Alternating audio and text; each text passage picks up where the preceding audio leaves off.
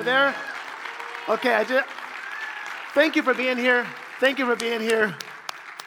And our desire is that you will make Downey First Christian Church, hopefully your church home, but the most important thing is that you will make Jesus the Lord of your life. And so again, thank you for being here. It's an honor for me to bring the Word of God to you this morning. And so, if you have your Bible, I'm going to ask you to please go to 1 John chapter 4. If you don't have your Bible, don't worry. We're going to have the scriptures on the screen.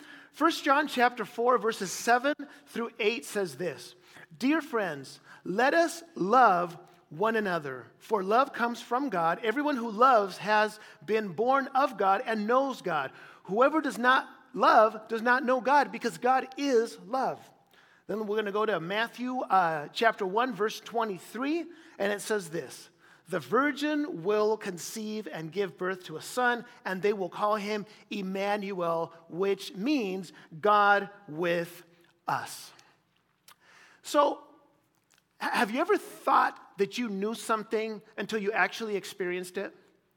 Like some of you guys know I took up surfing at 47 years old, and it's not been a pretty picture, but I've persevered and I've pushed through and I've gotten better and better.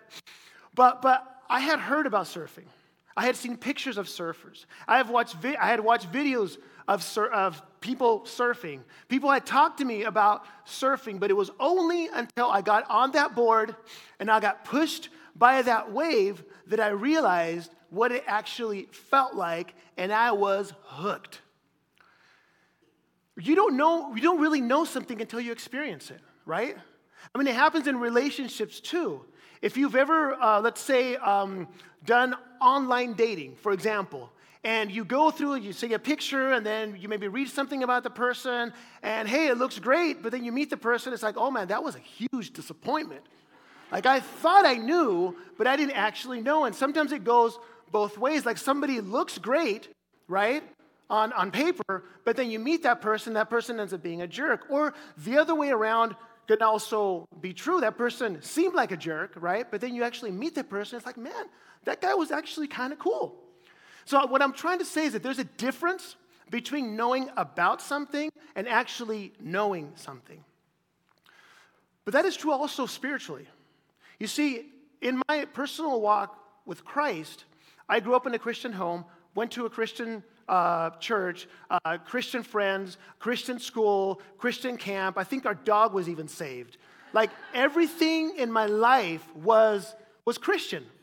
But I thought that was knowing God. I thought that knowing God was coming to church, reading the Bible, doing all these things. My understanding of knowledge of God had to do with knowing about God, but not necessarily knowing God. Have you ever been there? Have you ever felt that way? Do you feel that way right now? You see, maybe you're here and this church is new to you.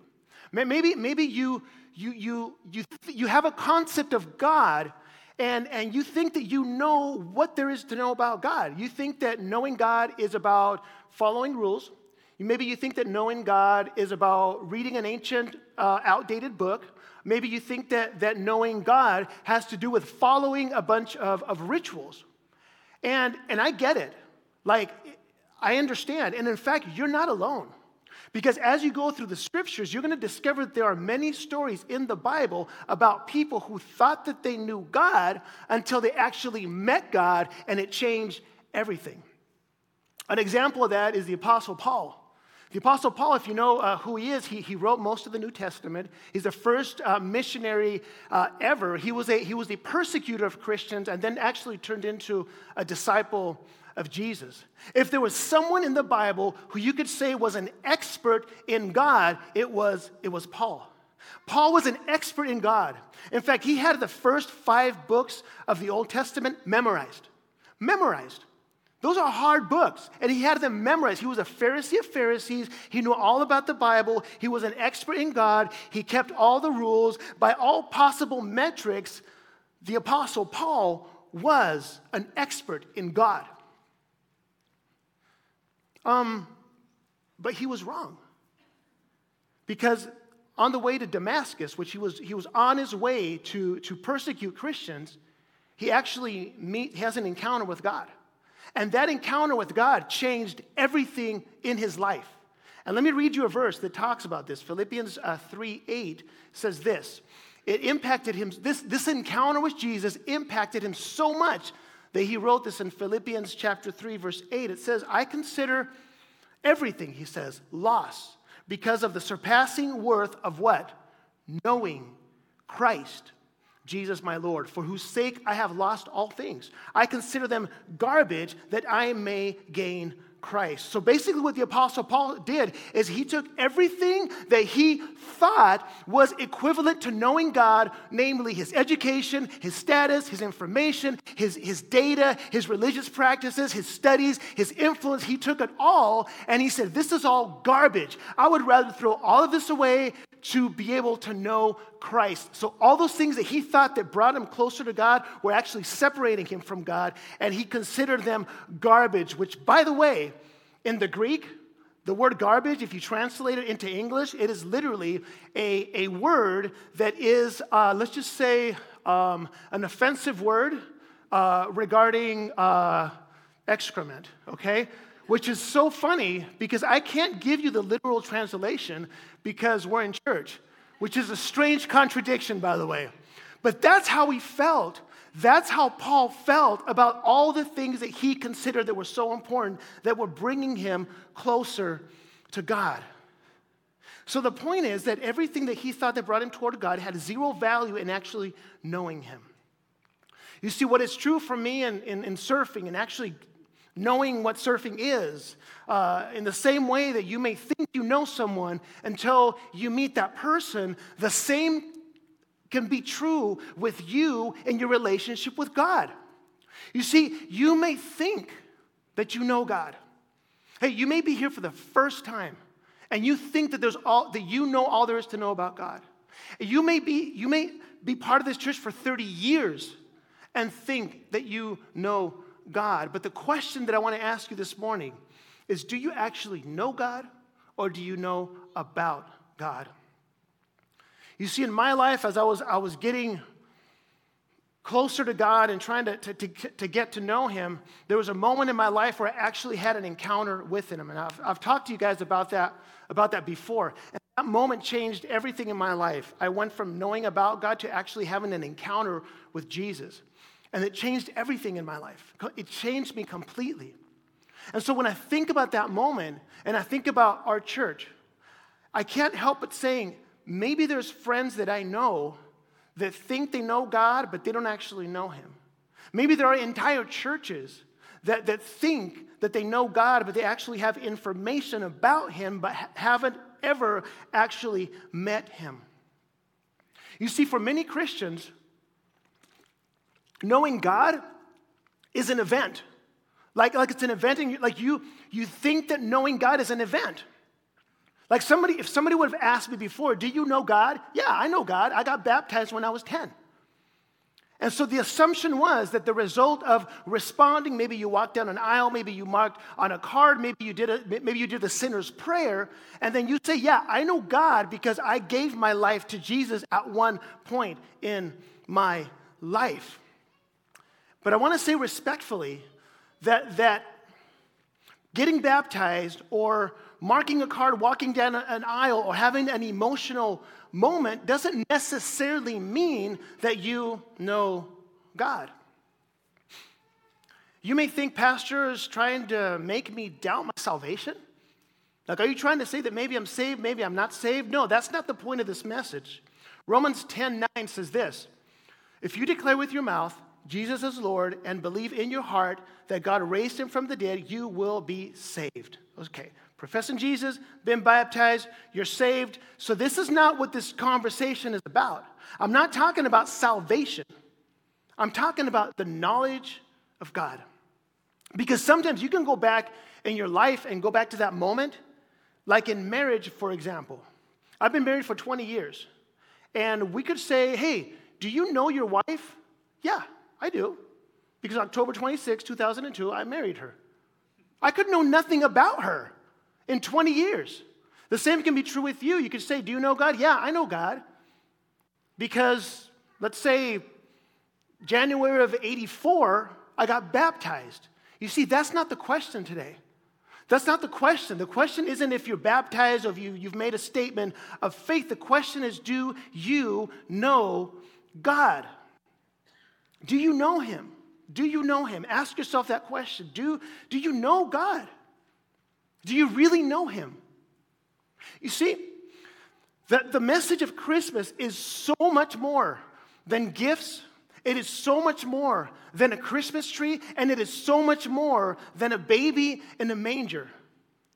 The message of Christmas is God put on skin and bone. He came into our world and made himself available. That's what the word Emmanuel means. It means God with us. No longer distant, no longer unapproachable, no longer far away, no longer not listening, no longer all these things that you have to do in order to be able to be presentable before God. But God came down to us, came into the earth, made himself available to us. So he is here. Brothers and sisters, Jesus is here. And he's available to you right now, in real time, in this space. Right here, you can meet Jesus. And so what happens when Jesus comes into your life? You receive love, you receive mercy, you receive forgiveness, you receive acceptance, you receive joy, you receive peace. These are the reasons why Jesus came in to the world. And that's my prayer, that will happen today, that you will have an encounter with Jesus. So the question becomes, well, okay, great. I would love to have an encounter with Jesus. What does that mean? And how can I go about actually getting to know him? Well, in order to know Jesus, you have to first understand what his main theme is. You see, the main theme of Jesus is not hell. The main theme of Jesus is not money. The main theme of Jesus is not being good and trying harder. That is not the main theme of Jesus. The main theme of Jesus is one thing and one thing only, and it is love. It is love. And please don't get me wrong. It's not you better walk away from this space and love your neighbor, or else you're not going to have a relationship with God.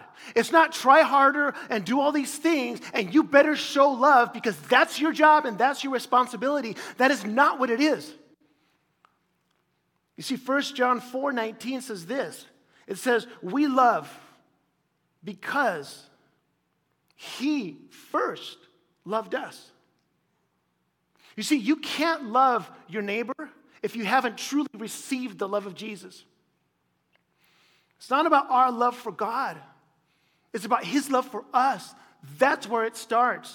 And so my question to you this morning is, have you received the love of Jesus? Have you received his love? Have you received his acceptance? Have you received his grace? Have you received his forgiveness? You see, this is the theme. It's not going out and loving your neighbor. It's about receiving the love of Jesus first. It's not about what you do for God. It's about what God did for you. I'll call this the 11th commandment. It's not heresy. Be careful with that. John 13, this is Jesus' word. He says, a new command I give you. So there's 11. Love one another as I have loved you. You know, so you must love one another. By this, everyone will know that you are my disciples if you love one another, as I have loved you. So you have to receive the love first in order to be able to give it. Have you received this love? If you haven't met Jesus, you see, here's the thing. You have not met Jesus if what you have received from him or from the church or from someone who claims to be a follower of Jesus, if what you have received is guilt and condemnation, let me tell you this, you have not met Jesus. You have not met Jesus. You see, God is love. You have not encountered the love of God through Jesus. All you have, if you have guilt and condemnation, you have only received information about him. You have not actually met him. So I want to ask the Holy Spirit this morning to do something that I can't do, which is for you to have an encounter with him. And so I'm going to ask you permission to get into your business here for just a moment.